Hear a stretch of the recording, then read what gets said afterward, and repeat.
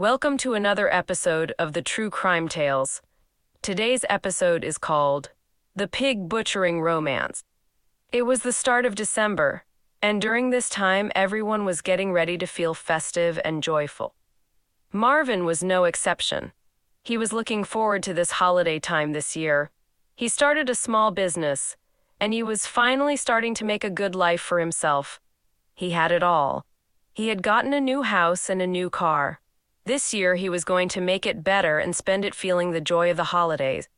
He wanted to invite some friends from work over, but he felt shy to invite them, so he was going to spend the holidays alone. He had talked to others about someday having a get-together at his place, but it never materialized.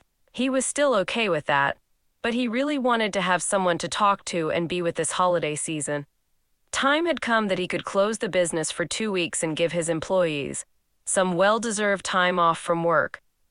It was a few days before Christmas, and he was just watching TV and doing some end-of-the-year paperwork. These are the times that Marvin hated being the owner because he had to do it all. He did not want to hire outside help because they are so expensive, and he was still new to the business world and needed to save the money. He was doing well, looking and finding all the deductions that he could find to help him reinvest in his business. This year was looking good for him and his business. As the day was winding down and getting late, he got a message on his social media page. It was a simple message. Message read as hi, nothing more. He thought that it might have come from a person at his work, so he replied to it just asking, "How are you doing?" After he sent the reply, he started to wonder as to whom could have sent him that message. Only very few people knew his social media account. He was thinking that it could have been a missend or even just a joke. Within a minute, a ding came and the reply read, "I am doing fine. Hope that this finds you in good health and that you are doing well also."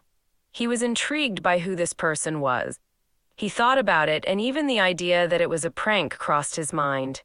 He had to find out who this person was. The casual conversation continued for a while, and Marvin started to like it. He had nothing better to do at this time, so why not just pass the time for a while talking and trying to guess who this was? He asked, "Who are you?" The person on the other end told them their name, which was Ella. He thought to himself and thought that he knew no one with that name. He asked how they got his social media name and how they were able to contact him. The other person started to tell him how he was found online. They told him that they saw his profile online and that they wanted to talk to him. He was confused. Why would anyone unexpectedly just want to talk to him for no good reason?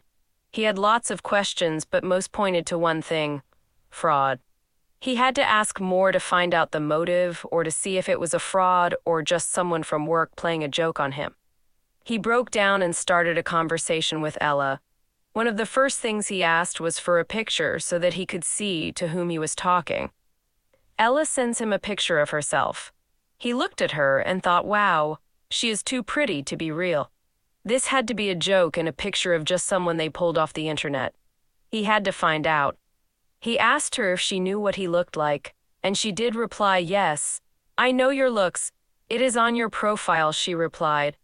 He felt silly to ask that, but he never thought that his picture was already on the internet associated to his social media account.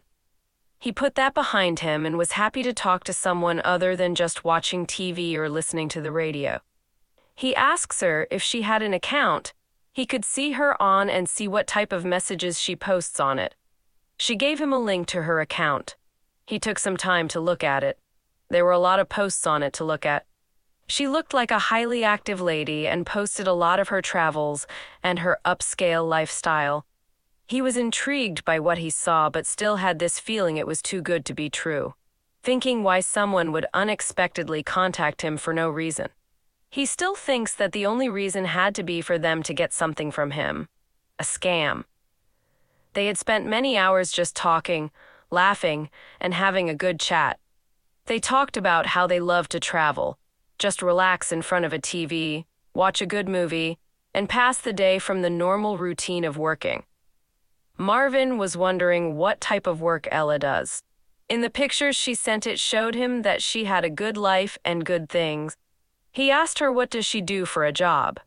She told him that she works for a major company and one of its subsidiaries that engages in gold, stocks, real estate, cryptocurrency. She told him that her field is diversified.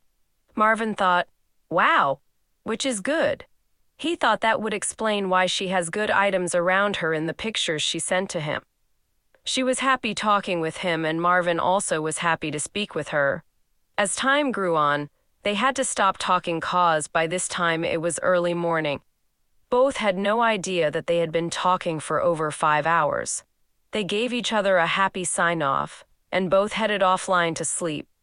The next day came, and since it was the holidays, he had time off and was eager to log on and talk with his new friend. She came online after a few hours. He left a message for her. She told him that she was busy, and he understood that she was busy and that she had a job to do also. She was off the rest of the day, and they sat around talking. They bonded over their shared love of travel and visiting unfamiliar places around the world. Marvin told her that he had no time to travel, but someday he dreamed of it. She also agreed with him, as she too had no time.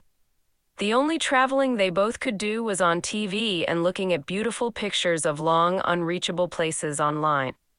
Over the coming months, Ella and Marvin would develop a friendship that quickly evolved into an online romance. As time went on, the idea of this whole thing being a scam got further and further from his mind. He is now under the impression that this is turning into something good for him, and finally he has a purpose in his life to avoid lonesomeness. Ella then produced an idea that they should meet and make a small trip somewhere to just get away and see and meet each other in person.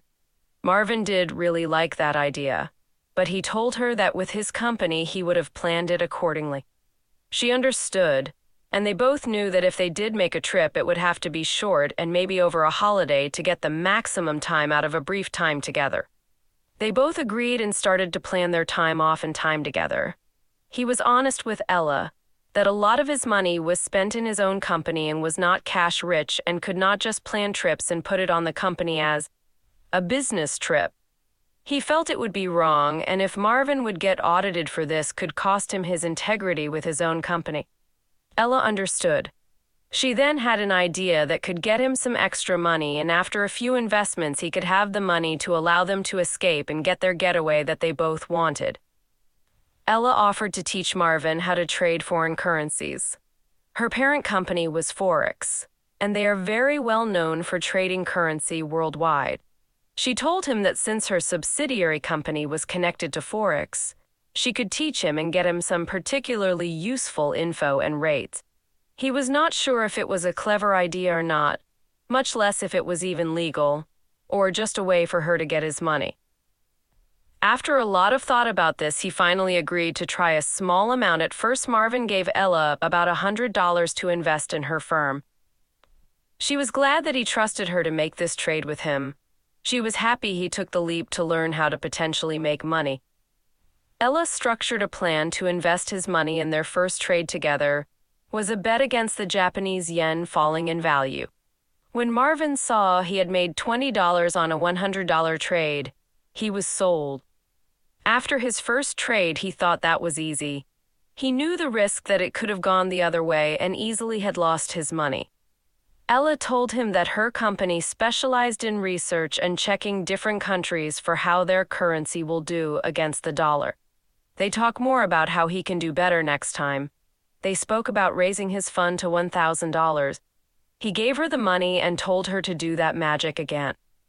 She then deposits his money into the firm, and Ella told him that she would not put it up just yet.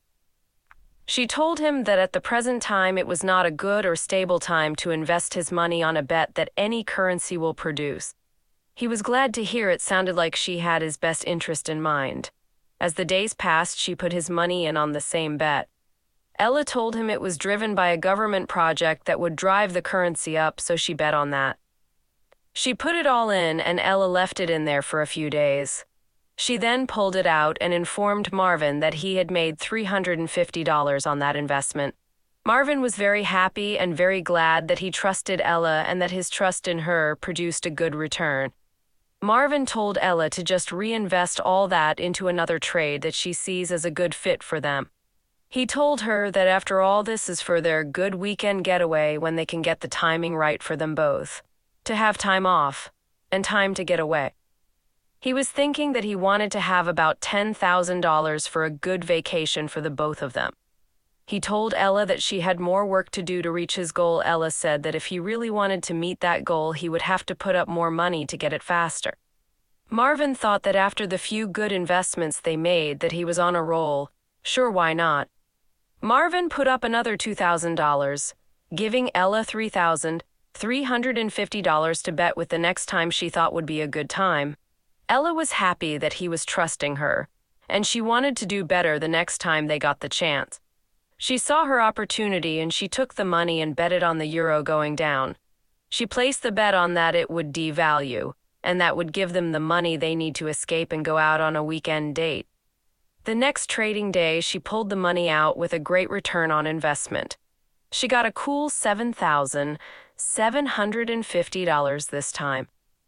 When Marvin found out he made that much, he was sad that he did not do more but was glad he was near his goal.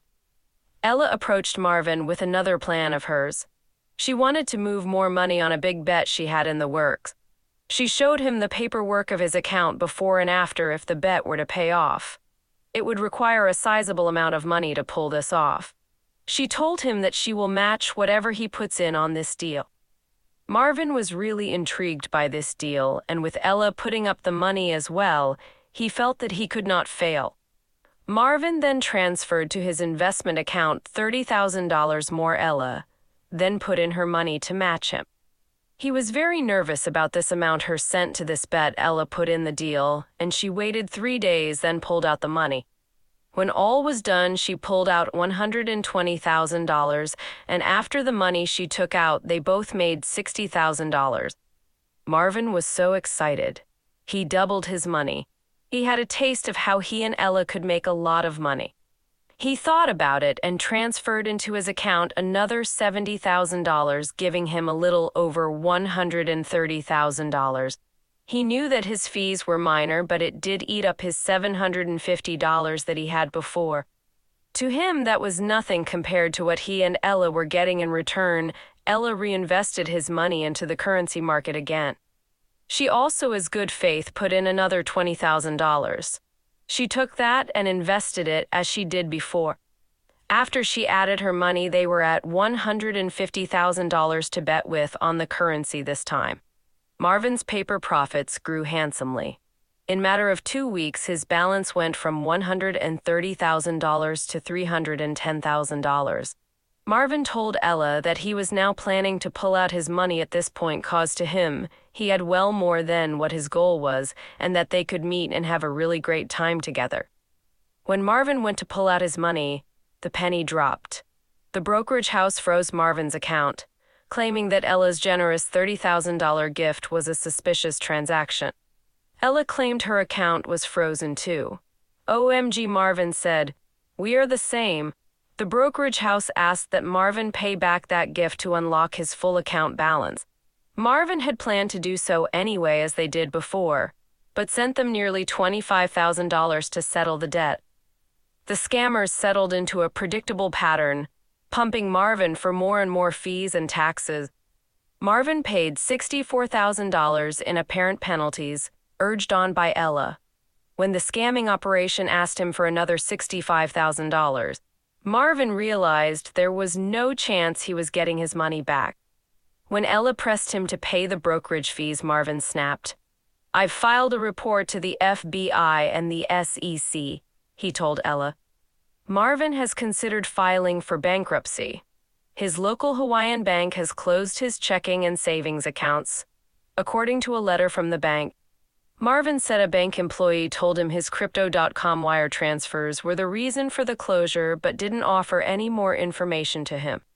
He's filed multiple complaints with the FBI, Secret Service, and regulatory agencies, but hasn't heard back from any of them.